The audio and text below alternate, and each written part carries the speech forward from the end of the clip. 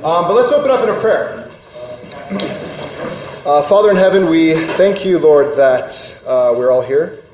We thank you, Lord, I want to thank you for each person in this room, for who you have made them to be, and how you have walked alongside of them their whole lives up until this point. And Lord, I just pray that you would make that more evident than ever right now. And Lord, we want to pray that you would continue to walk alongside of us, and that, Lord, we would follow the voice of your Son, Jesus, and recognize his voice as our shepherd. We pray this and pray blessing on this forum.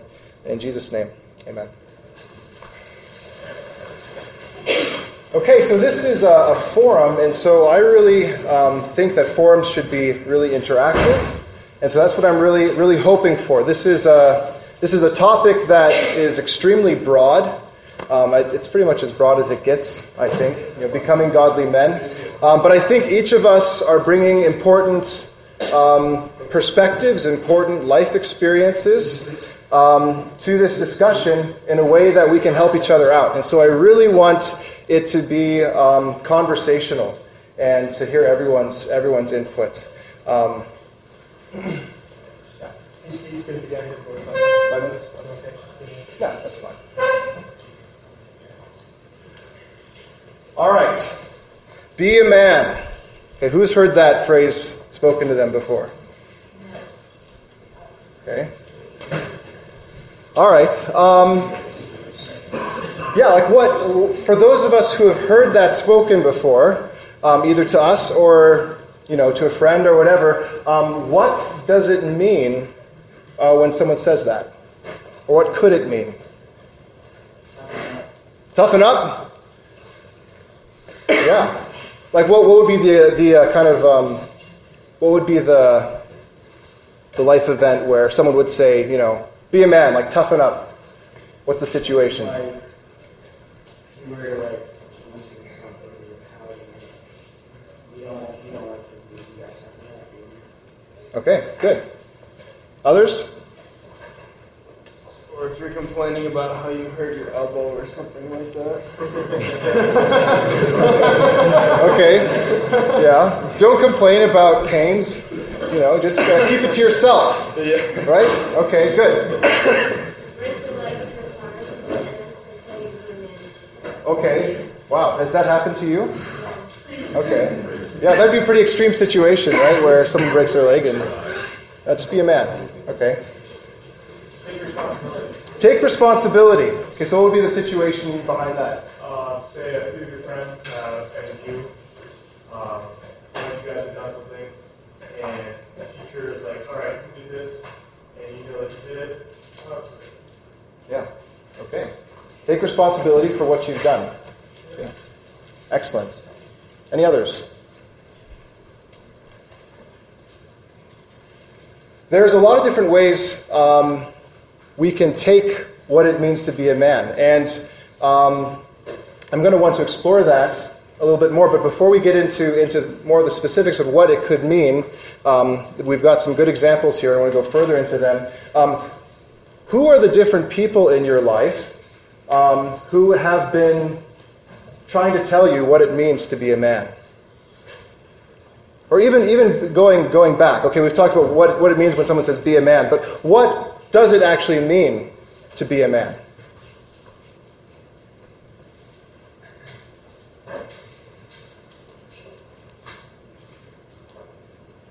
There's some obvious things, and there are not so obvious things maybe. But there are lots of things that could be the case. What does it mean to be a man? Maturity. Maturity. Okay, so you're not a boy anymore. You've grown to a certain stage of your life. Okay, good. Others? Responsibility. Okay, responsibility. Yeah. You know how to do basic tasks in life. You are being going to work. You're getting a job. You're being responsible for the people around you. Okay, good. Being respectful. Respectful. Okay. It's a good one. Others?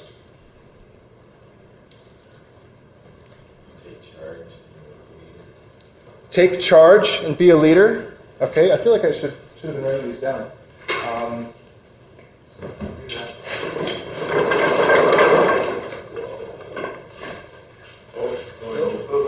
Good job, your picture on that side, Judah. What's that? On the right. Screen is catching the picture.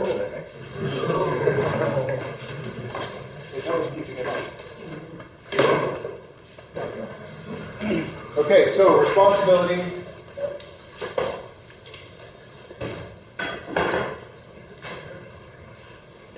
Respect. What are some of the other ones? Integrity. Integrity. Good. Well, some others were mentioned that I've forgotten already. Surety. Surety. Being a leader. So surety, what was the last one? Being a leader. Thank you. Yeah. What does that even mean? Integrity. Doing the right thing. Doing the right thing. Okay. Even when no one's looking. When no one's looking. Okay. Yeah. When I think of integrity, I think of my mind goes right to like structural terms, like the integrity of a building or of a bridge. It has integrity if it's all connected the way it's supposed to be, right? If it's not going to fall apart. And so if someone has integrity, that means that they're not more than one person, right? That who you are at home is the same person you are at school, which is the same person you are at work, which is the same person you are on the internet. Integrity. Good. Other things.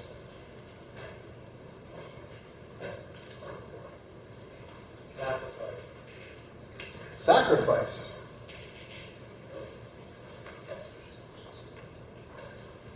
Okay. What do we mean by that?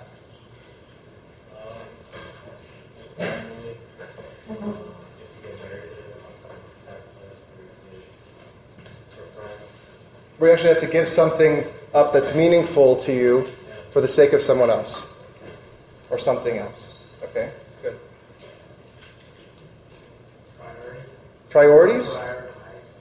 Okay, being able to prioritize what's important and what's not. Okay.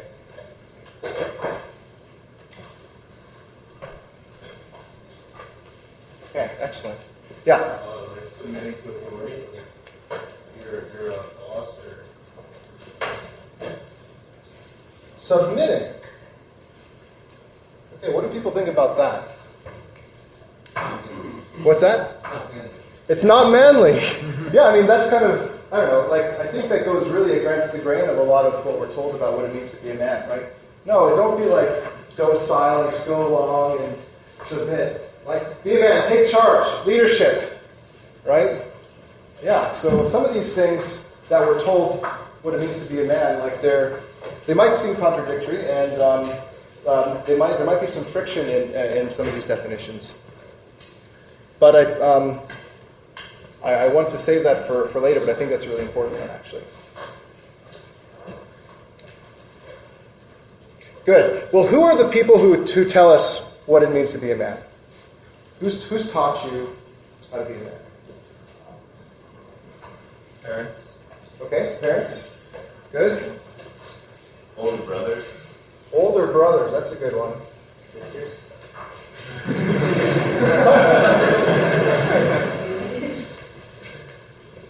Yeah. What's that? Yeah, I think sisters is a good one. Yeah.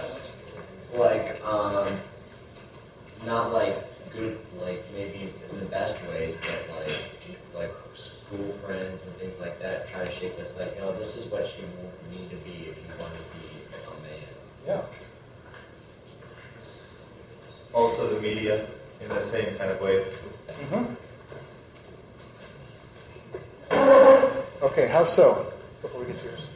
How does the media shape our conceptions of what it means to be a man? How they portray men in movies or Okay. newspaper ads and Okay. TV shows. Movies, advertisements, TV shows, and is there are there stereotypical male roles? Like, how does the media present masculinity? Football.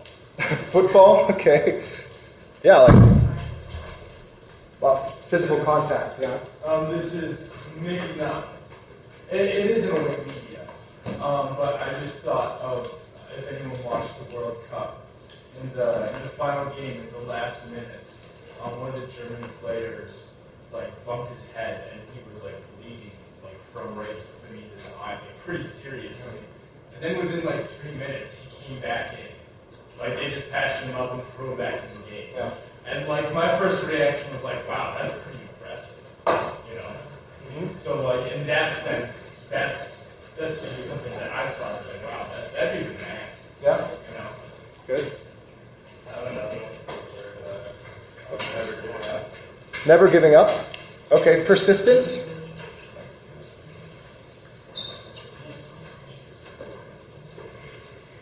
Okay, good. And I think in terms of the media, right? I think a lot of times we can get a conception of how we should look based off of advertisements, right?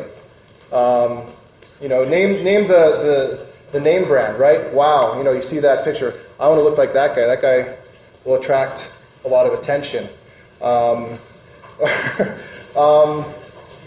And we can end up kind of modeling how we should look as a man based off of kind of what people are trying to sell us, which is interesting. Because what's happening then is masculinity is becoming a commodity to be marketed. Okay, you're not really a man unless you look like this. Okay, or going back to like other media representations, you're not a man unless you kind of act like this in this certain situation, which is depicted in this way in these films or movies or whatever. Culturally overall, we've like developed certain ideas of what it means to be a man. Different cultures have like different ideas of masculinity.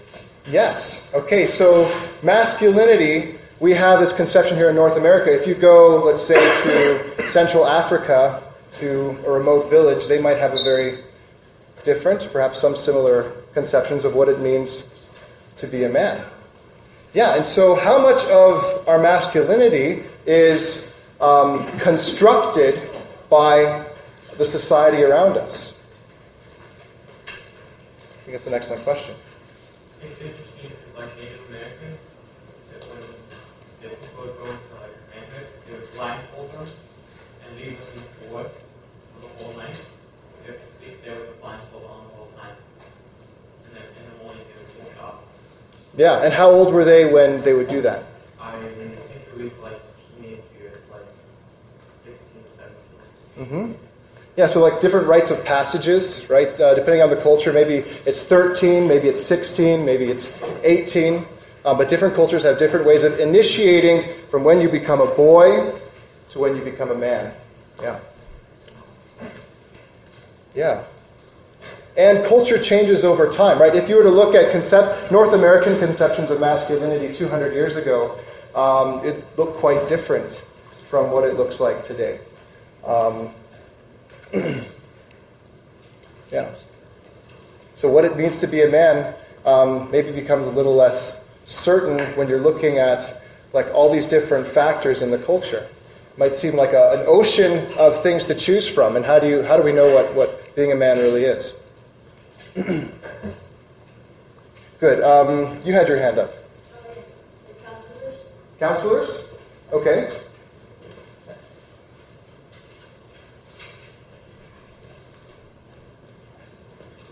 Maybe along with that, two mentors. Mentors, yeah. Well, that's something. You guys okay with that?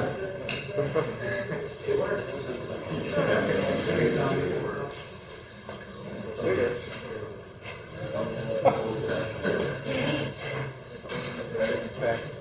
Well, let me see. Okay, something obvious that no one has said before, like to be a man, a lot of people would say it means to be a male, right? Just it's kind of like a biological reality, right? Now that's actually something that's being questioned these days, right? well, I have a male body, but, I'm really a woman trapped inside of a male body. I mean, there are people who believe that. And you guys, at the forum yesterday, right, that Scott Hilberger had, the T on LGBT is transgender, which means people who feel that they are, one gender trapped inside another sex's body. But usually, when we think of men, we think of males, right? I think everyone in this room would. Good. Okay, well, I'm losing track of where we're at here. Any other thoughts on this? Because what I want to do is, the title of this forum is Becoming Godly Men. And what I want to do is unpackage each one of those words, right? What does it mean to be a man? What does it mean to be godly? And what does it mean why do we talk about it as becoming? I think it's a process, right? It's something where, it's not all of a sudden, I've arrived. God is continually shaping me into who I was meant to be.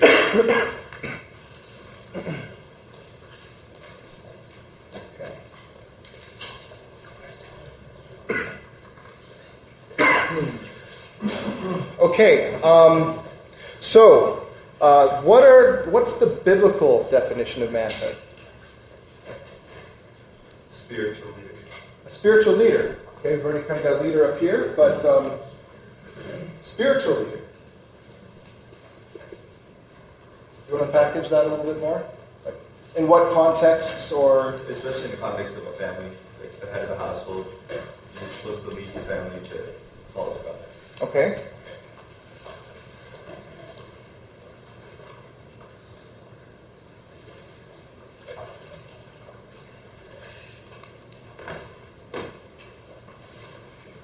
To some extent, like breadwinner, like providing for the family. Okay. Like talks about in the Bible how like if a person's not providing for their family, then like, that's obviously not the way God would have them. Mm-hmm. Someone's just kind of lying around all day and not really taking care of family. That's not acceptable. Okay. So if we don't work, we won't eat. Yeah. If you're married, you don't commit adultery. Okay. So faithfulness, fidelity.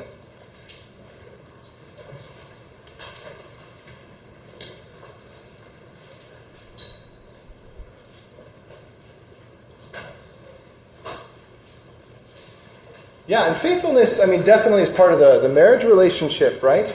But it's also, I think, the biblical definition of faithfulness, it expands beyond that, right? Faithfulness to, the rest of our family, faithfulness to, our friends, our brothers and sisters in Christ. It extends to every relationship. Yeah. Someone had their hand up over here? Yeah. In Psalm 19, it encourages young men to stay pure. Okay. So along with faithfulness, that was in the context of marriage or otherwise, but also purity. Yeah. Purity. That's been a discussion before on at camp, right? How to be pure. In our minds, in our hearts, in our bodies. 1 Corinthians 13:11 says, 13:11. When I was a child, I spake as a child, and I understood as a child, I thought as a child, but when I became a man, I put away childish things. So, even a man can put away childish things. Okay. And what was that reference again? 1 Corinthians 13:11. Okay.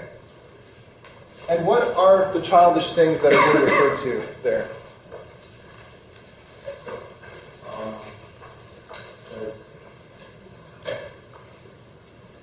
Like talking, like immature, like a child, or like understanding as a child. Mm-hmm. I feel like carelessness is a good one for what children do.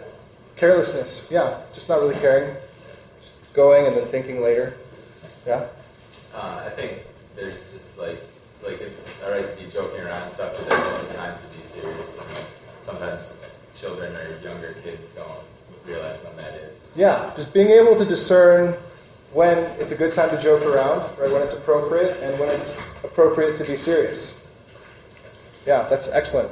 That's an excellent point. I know I've gone too far sometimes. I'm like, oh man, looking back, that I really regret joking about that. Yeah, it's just something you learn as you mature. Good. Other thoughts? Biblical manhood. I really appreciate how a lot of you are quoting Scripture, because we can just throw something out there and call it biblical manhood, but if it's not in the Bible, right? If you can't find something to support it, then we really need to dig deeper on that. I think also just like looking at people in the Bible, see how they live. Okay. In a sense, like see how they acted as godly men. Okay. That's an interesting one. Okay. Can we say that every man in the narrative of the Bible is someone who we can emulate in every aspect of their lives? No. Okay. No. Yeah. There's one that we can. Okay, there's one that we can. And who's that? Jesus. Jesus, yeah. And that's really getting to the heart of what we're going to be talking about today. Because if you think about it, Jesus is both fully God and fully man, right? 100. It's not 50% God, 50% man, right? He's 100% God, 100% man. And so in a world where we were created as male and female, we were created in God's image, we've fallen from that. We see all these possibilities of what it could mean to be a man, right? And we've kind of explored some of those avenues. What does the world say that it means to be a man? But God has brought us the man, right, to show us what it means to truly be a man. And at the same time, 100% God, if we want to be godly, who's the earthly example we should follow? Jesus. Yes. So yeah, I think we can look to the biblical narrative. We can look to the stories and the men who are in there. But we also need to recognize that they are fallen.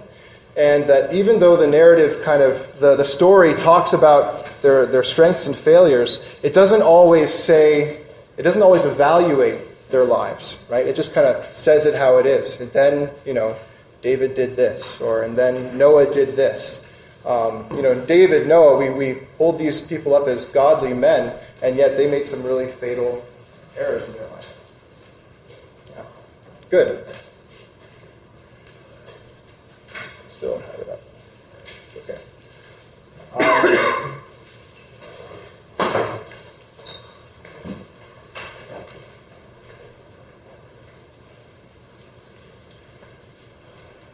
Okay, one thing that I want to look at is Genesis. Genesis 1 and 2. Just as, this is like a snapshot. If we're talking about humanity, and more specifically what it means to be a man, I think we're misguided if we just kind of attach ourselves to whatever the culture is presenting, because as we've seen, it really fluctuates from culture to culture, from time to time. And we're really staking our identity on shaky ground if we do that. And so to get to what it really means to be a man, we need to get not to the different labels that are placed on us, or that people or the different molds that people try and put us into. You need to be this to be a man, or you need to be this to be a man. But we should look at what the original intent of God was. Oh, wow, it's up there. So, could someone open up, and it's probably hard to read up there. Can you guys read that? Yeah, okay. What's that? Oh yeah, let's do that.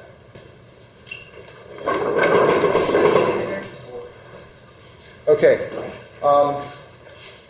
So who would like to read this? And I might stop as you read, and we're going to be finding nuggets of what God intended for us when we were created.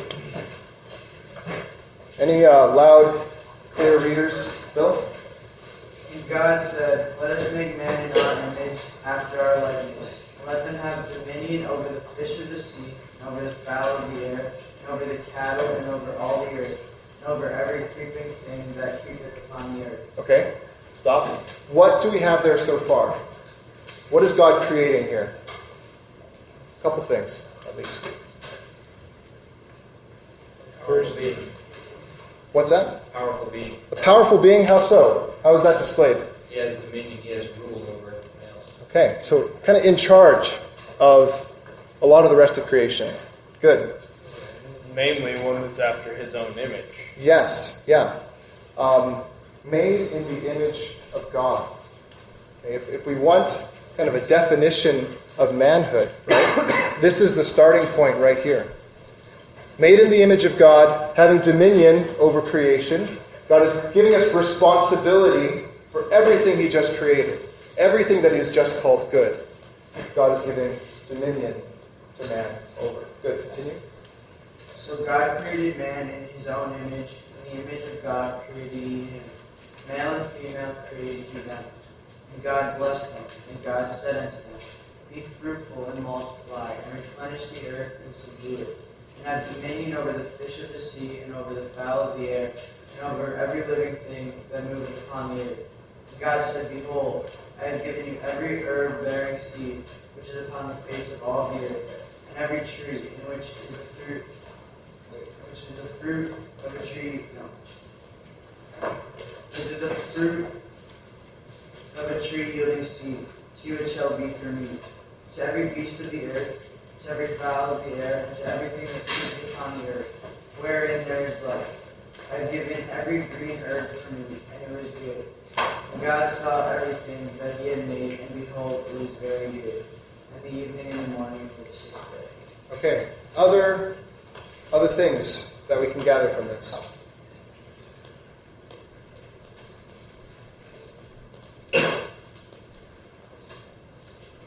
Shout it out. Everyone at once.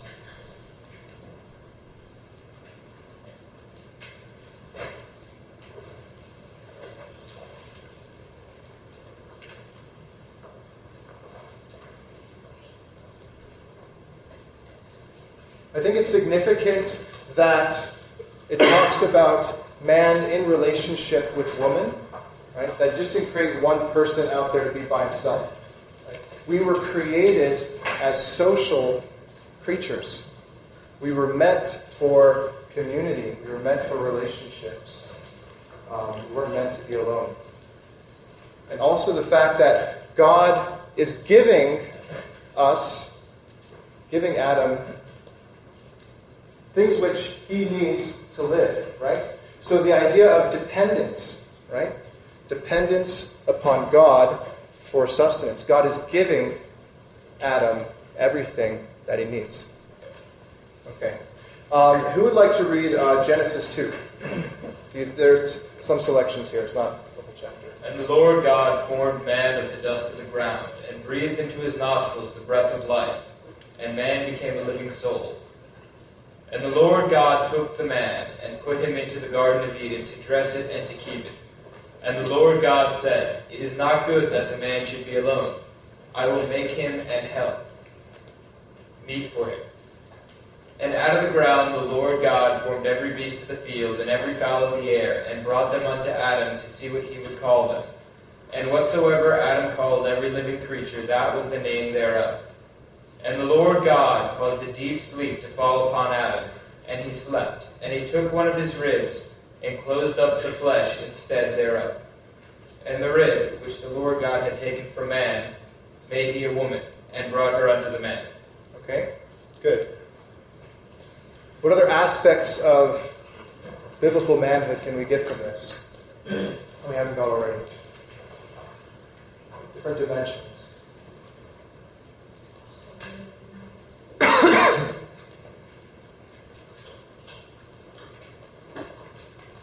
have the responsibility to dress and keep the Garden of Eden, it says. Yes. Yeah, that's something that wasn't in the first part of the story, is Adam was tasked with taking care of the garden.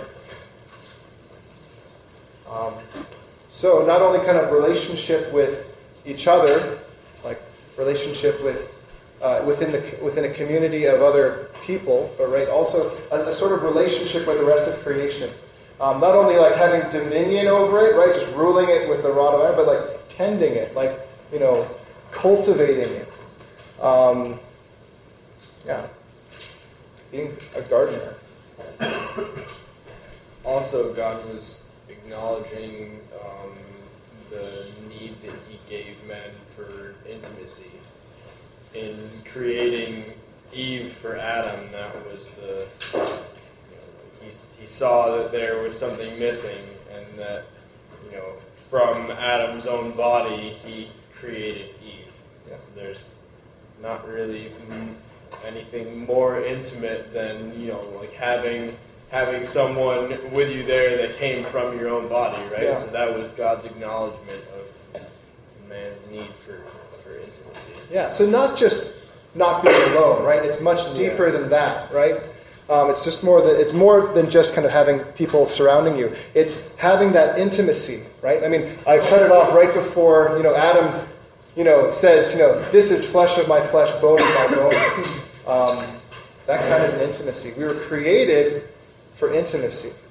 And I think in kind of popular culture or society, or just kind of what we construct around ourselves is this idea of kind of like we need to be, like protected. Like it's hard for me to be vulnerable and intimate with other people. And so it's something that God has created us for, and yet sometimes I think it's really hard for us in the current way that masculinity is portrayed to have this kind of real type of intimacy. Good. Any other thoughts on this? And we're made from dirt. I guess that's another thing we can get from this.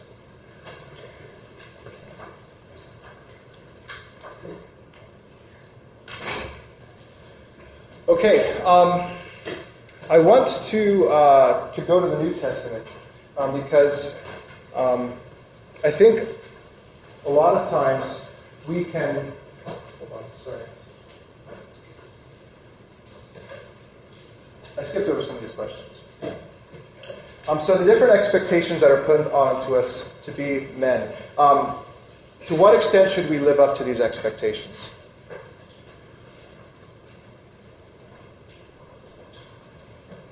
Which expectations are you talking about? Like the expectations that are covered up here.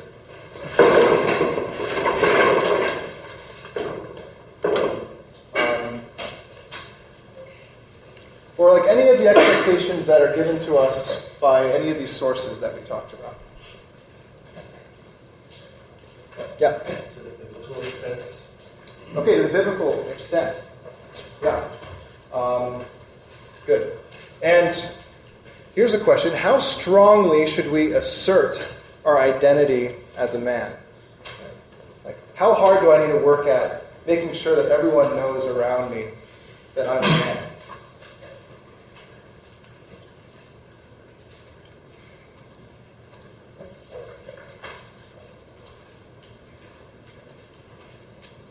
Yeah. Well, I think it's a process. You don't, like, it happens, like, as you get older or as you mature. But, like, what we need to do is, like, just, like, grow spiritually. Okay. Good. I don't think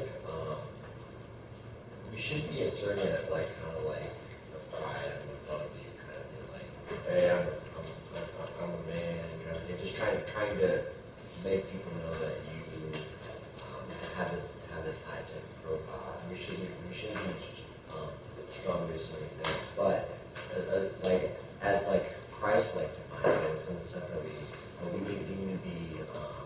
kind of showing that through our actions, not to get anything back from it, or to kind of have this really great image or identity, but because these are things that we're supposed to be doing. So we should be pursuing those characteristics that we wrote down, and then in turn that identity is being able to show through. Okay, good. Other thoughts? Yeah, I think doing things with the intention of trying to prove that you're a man is not where you want to be at, right? Because I feel like just in the fact that you are trying to prove that you're a man speaks to the maturity of where you're at that might suggest that you're not fully there yet. I feel like your assertion of being a man should be spoken through your actions and not, well, I guess what it gets at is where your heart's at. Like if you're trying to do things to prove that you're a man versus if the things that you are doing are fruits of you being a godly man. Mm-hmm. Good. Other thoughts? Yeah, just to kind of piggyback off of Jason, if your identity is in Christ, I don't think you really have to really assert your identity as a man yet, because it's kind of taken care of. So. Yeah. Excellent. Just a thought that I had. I saw something on Facebook, a portrait of a trainer and a grandmaster. This was a Chinese, some sort of Chinese self-defense, and this grandmaster was teaching the trainer. And the man who took the portrait asked the trainee rather asked the trainee, how does one get to the point where they can call themselves a grandmaster? And the trainee responds, well, one does not call themselves a grandmaster. Other people begin to call you a grandmaster. So this is not about how we are asserting ourselves to become a man, but rather we are becoming a man takes this aspect of humility and building yourself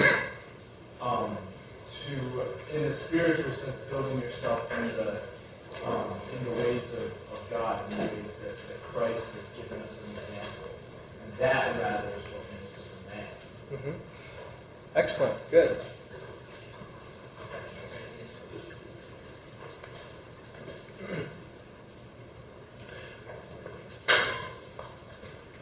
All right. That goes right along with what I wanted to bring up next.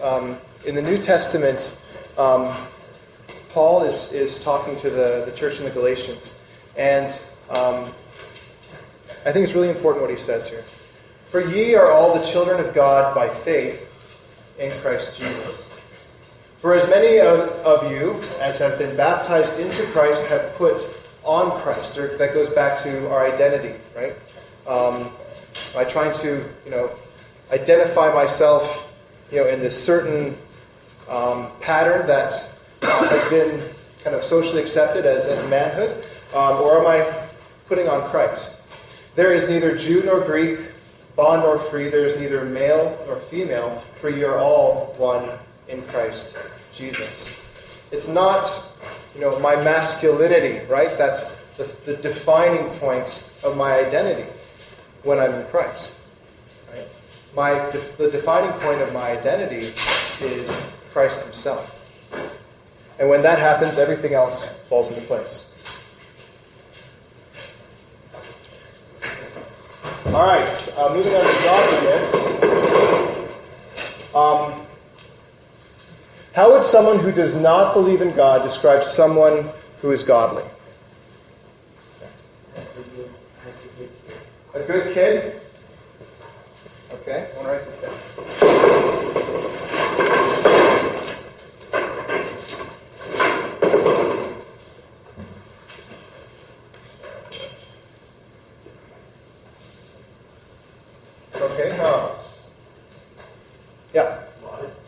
Modest?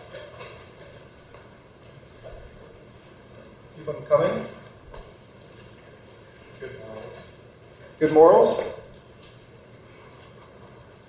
Slow to anger. What's that?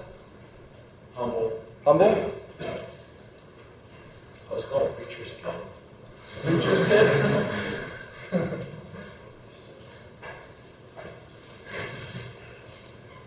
Slow to anger. Slow to anger? Someone who doesn't believe in God would say that, you think? Yeah, I think they see that they're patient and they see that there's something different. Okay. Good. Others? Different. Different? That's a good one. Boring. Boring.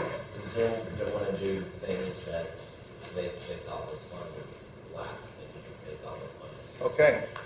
Good. Others? Peaceful. What's that? Peaceful. Peaceful.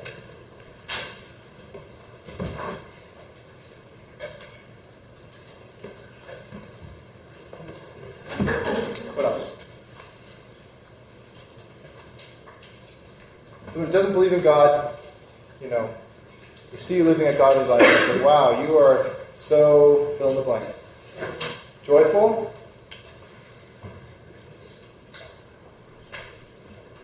Weird. Weird.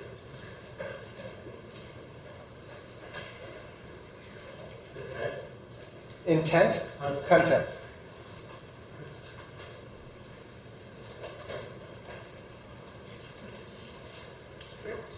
Strict?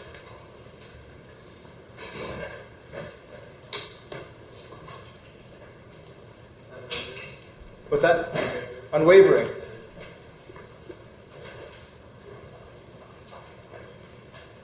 Honest.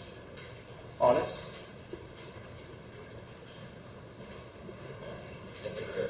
Hypocrite? Okay. From someone's perspective, they believe, like, gullible. Gullible? Yeah. Okay. Also? Like, if they live their entire life on something this person thinks doesn't exist, they feel like they're... They just have a really simple frame of mind where they can actually believe that God exists. Yeah. Christians can be seen as weak Weak. because we rely on Him. Yeah, we use God as a crutch. You pull yourself up by your own bootstraps. Does someone have a hand up here? What's that? Interesting? Okay. Okay, hold on. There were three of them. Interesting? What? Teacher's pet? Someone who actually respects authority? Yeah, man. Dumb. What? Meek and lowly. Meek and lowly? Party pooper. Party pooper. Never come to our parties. Yeah. Freak?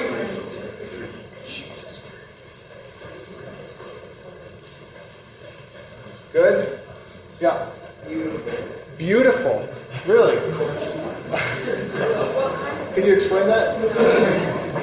Sometimes they look beautiful on the inside, but no one can see it.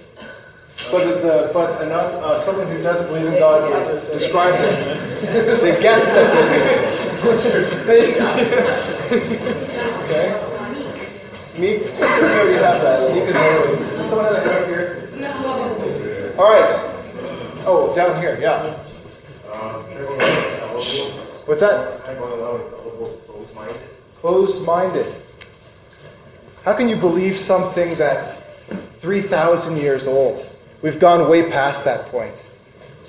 This is 2014. 2014, that's right. But then again, maybe you're open-minded because you're looking back that far and everybody's stuck in 2014.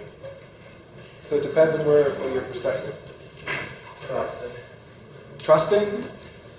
Okay, good. The list can go on and on. This is a really good list.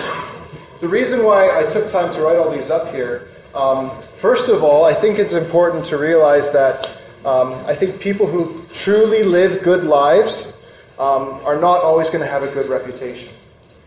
We see up here some positive things, right? But we see up here some negative things too, right? Uptight, closed-minded, freaks, hypocrite, gullible, weak, strict, weird.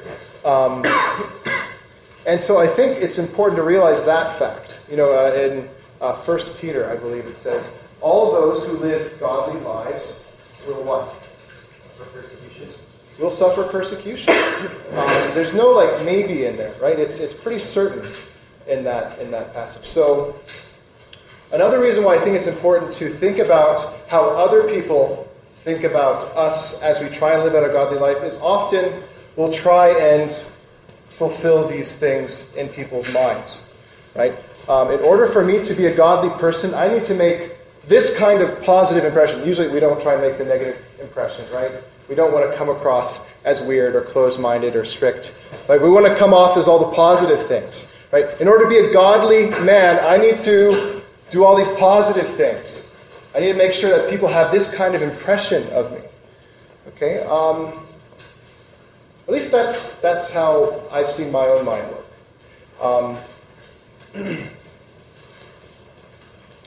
And I think, we've already kind of gotten into this. What are different understandings of godliness within Christian circles? I think a lot of those things are up there.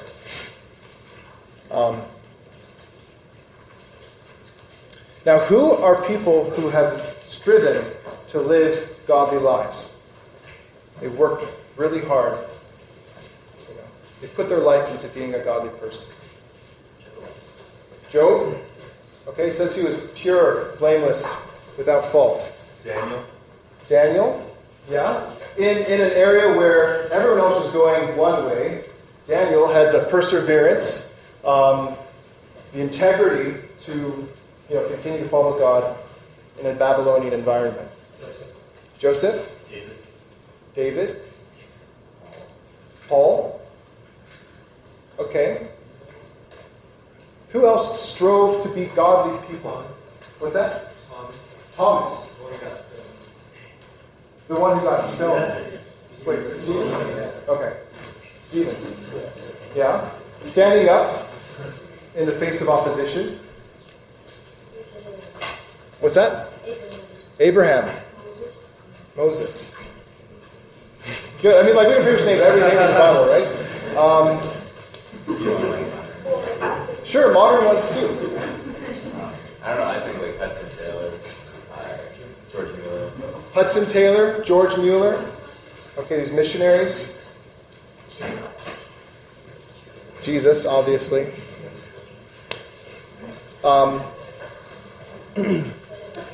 In Jesus' time, there were people who were trying really hard to be godly. Okay? And we could give them A for effort. And they were actually working really hard. They were the Pharisees. And I think the reason why there's so much talk about the Pharisees when Jesus is talking to them is because it is so easy for us to settle for the picture of godliness that the Pharisees settled for, right? Giving the right impression, okay? If we can come across this way, then we are godly men, okay? And in that culture, that meant having a certain length of robe. That meant having something tied around your wrist. That meant saying certain prayers in certain places, tithing in certain ways. Because if you didn't have the New Testament, right, which the Pharisees did not, what was the way to be godly? Follow the law. Follow the law. God has shown us, God has told us what to do if we want to be called God's children, God's people. Let's do it, right? Let's be serious about this. Sounds like a pretty good strategy. Where did they go wrong? Look at the rich young ruler, right? So the example of the rich young ruler who comes to Jesus and says, I've followed the law to a T. I've been perfect. What more do I have to do to get into the kingdom of heaven? Yes. That's on a later slide, so glad you brought it up. Sorry. No, it's fine. Let's bring it up now. And so what was the response? This rich young man, he's done all the laws, right? I've not done this, I've not done that, I've not done this. I've honored my father and my mother. What more do I need? What does Jesus respond? How does Jesus respond? Sell everything you have, give it to the poor. Yes. Follow me. Come I forward. think That's right. That's right. Go sell everything you have. Right. Give it to the poor and come follow me. And so, again, we're getting pointed back to Jesus. How do you become godly? It's not just by following these rules. Because often what happens when we try and follow rules is we end up just trying to give the impression that we're following the rules, right? Most of us would be considered by the people around us as good boys, right? Good kids. And we can fill that role pretty well while still being able to kind of do what we really want to do. And so in order to truly change, we need to be following Jesus, who will be able to show us what it means to truly be a godly man.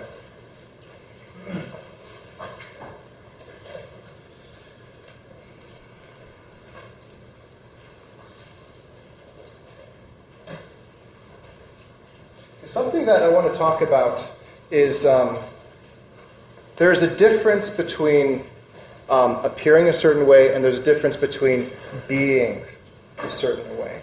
There's a difference between doing something good and there's a difference between that and being good. I want to read a quote. This is from C.S. Lewis. He says, there is a difference between doing some particular just or temperate action and being a just or temperate man. Someone who is not a good tennis player may now and then make a good shot. Okay? I can be on the tennis court, and even though I'm an awful tennis player, I might be able to hit one of those corner shots once in a while. Okay? What you mean by a good player is the man whose eye and muscles and nerves have been so trained by making innumerable good shots that they can now be relied on. They have a certain tone or quality which is there even when he is not playing. Just as a mathematician's mind has a certain habit and outlook which is there even when he is not doing mathematics. In the same way, a man who perseveres in doing just actions gets in the end a certain quality of character. Now it is that quality rather than the particular actions which we mean when we talk of virtue. It's not so much about doing, right? Okay, I need to do this, and then all over again the next day. As much as it's about being. Okay. Any thoughts on that?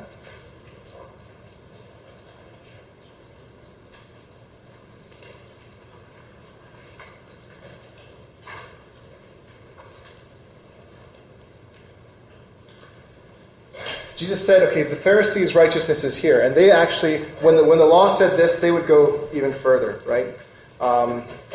And so Jesus says, your righteousness has to exceed that of the Pharisees. So what is the righteousness? What is the godliness that we are to pursue? How can we possibly be that godly?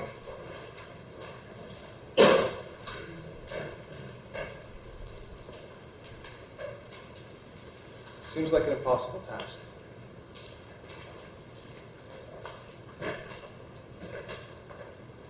But it's not impossible when you decide to follow Christ. When you're with him every day, just like if you were around when Jesus was around, if you were walking with Jesus, you'd make a lot of mistakes, like we saw the disciples make. But you would also begin to be formed and shaped, not just your actions, right? But formed and shaped into a completely new person.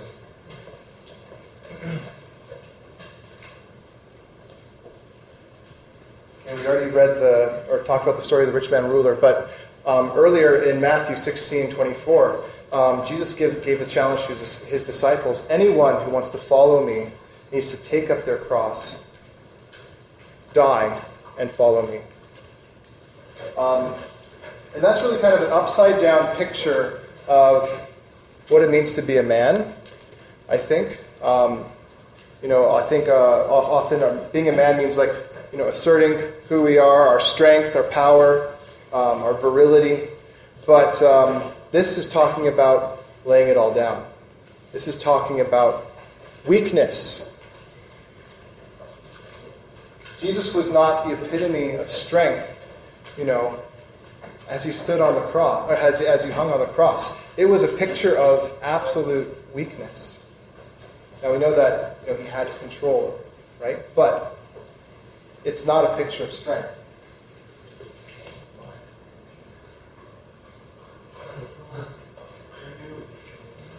This is an old computer.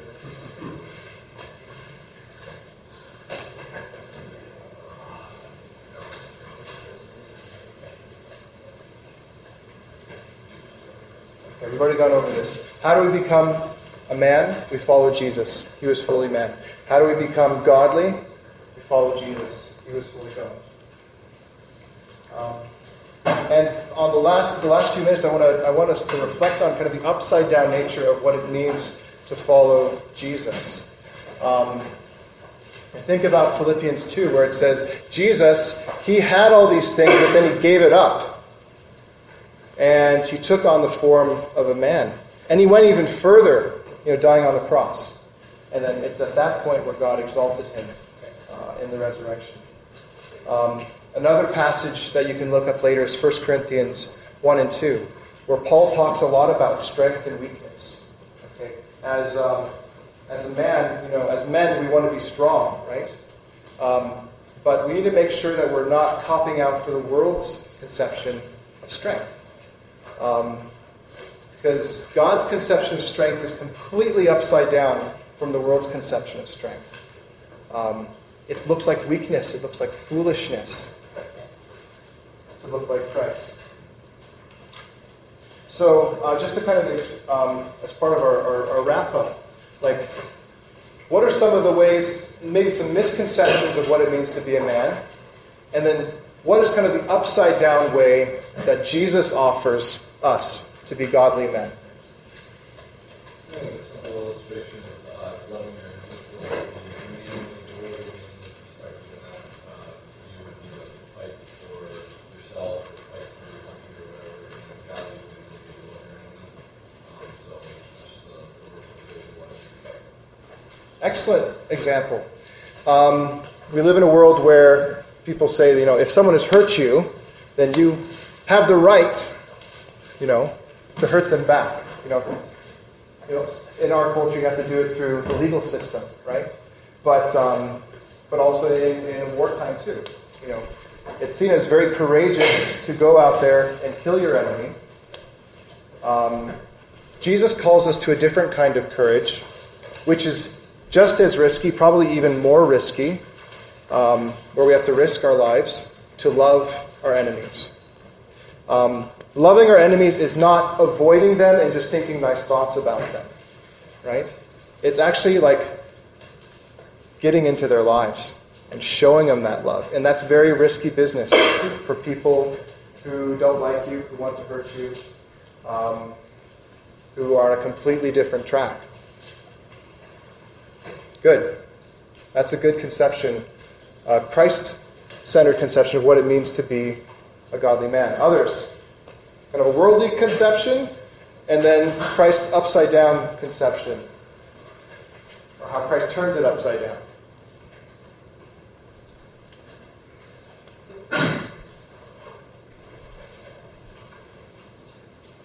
Maybe even just, if you look at who Jesus hung out with, he wasn't hanging out with, the important people in society, the scribes and Pharisees. He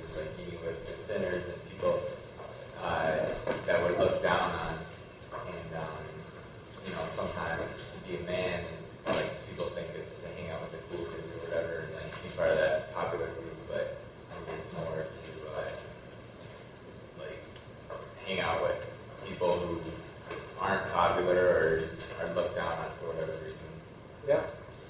Yeah, loners or just people who are kind of on the margins of whatever social group you're in. Most of you are still in high school. To be a man isn't necessarily just trying to be in the in group, right? But being at the margins, being at the edges with the people who have been kind of pushed away by the people in the middle. Excellent. In the world, like, being a man is having like a good job, making a lot of money, having nice cars and stuff like that. Jesus was like very humble, and he was a carpenter. He didn't have the greatest job, he didn't make a lot of money, but he took the cross for us. Yeah, awesome. I think that's a really important thing because I think it's a very popular conception, right? To go from boyhood to manhood, one way of looking at it is you essentially get control of a lot of stuff, right? Car, house, money, whatever. And Jesus told people again and again, hold on to that stuff loosely. Or to some people, get rid of it. Right? You're so attached to it, you need to get rid of it. Where you're not kind of serving yourself. Okay, what's my 10, 15-year plan for me and my family? No. Outwardly focused. Giving things away. Good. Others?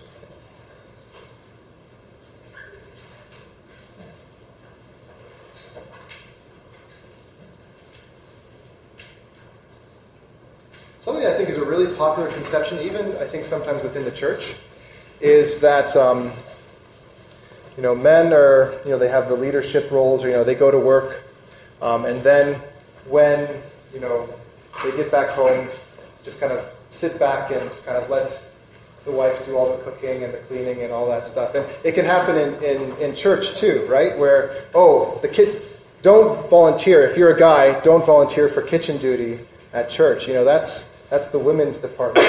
I think what's really interesting in the life of Jesus, right? Exactly those kinds of embodied service, like where you are going and serving someone one-on-one, that would usually be, something that, a slave or a woman, someone kind of in a non-dominant role would do. Jesus is the one filling those roles. So how can we find those ways of embodied service, those small things, right? Where we can kind of turn cultural conceptions of masculinity on edge, on their head, and serve from the bottom under.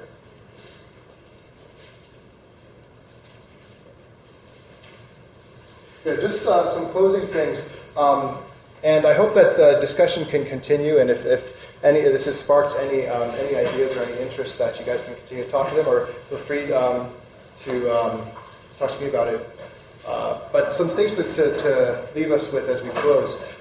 Some barriers to watch out for, and I would like you to contribute to this if there are more. I know there's a lot more. But I think barriers to becoming a Christ-like man, a godly man, is selfishness, right? I'm just so caught up in writing my own life story, right? I'm going to do this, and I'm going to do this, and I'm going to do that. That we're really not following Jesus at all. We're following what we've written out for our own life. We're writing our own script, right? And that's a form of selfishness. So I know I often need to be challenged with that and redirected, and I think all of us do. I think sometimes we can lack courage. As we talked about, being a godly person isn't always going to be giving a wonderful, wonderful persona to everyone around you. Godliness is going to rub people the wrong way in a world that's without God. And that takes courage. It takes courage to do those things. And like we talked about in the forum yesterday, in Scott's forum, right? It's not just kind of going up and saying, you're going to hell, and that's not the kind of courage we're talking about. Right? I guess that takes a level of courage, but it's misdirected courage. Not the courage to kind of attack your enemies, but to love them, like what was pointed out earlier. That takes true courage. Comfort. Getting out of our comfort zones. I really enjoy a stable environment. Okay? And I've been at points in my life where I know where God is trying to pull me is a better place. I know it.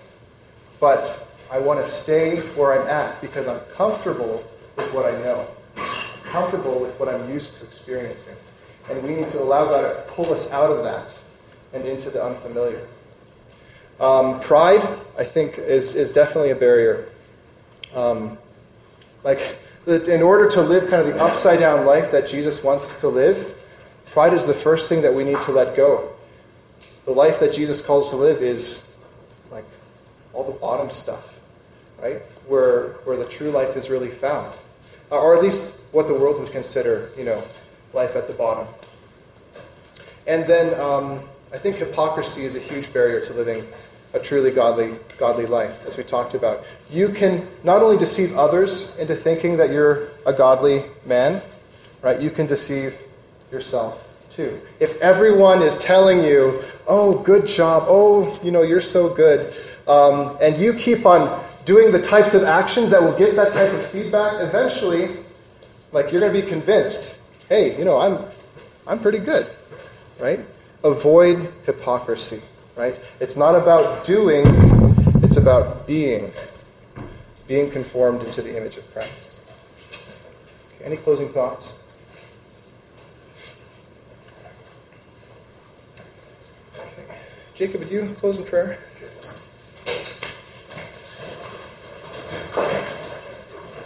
Dear Lord, we want to thank you for this day that you've given us. Thank you that we gathered here this morning. As young men, Lord, trying to find out what it really means to be a godly man, a man fashioned after your own likeness. And I just want to pray that as we would leave here, that some of the things that we've learned about would stick with us, but that there would be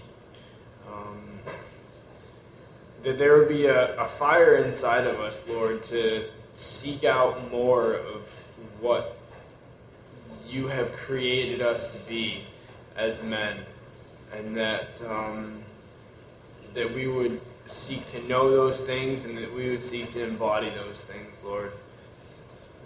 I just want to pray that you would be with us on through the rest of the day, and just bless us, Lord. I pray this in your name. Amen.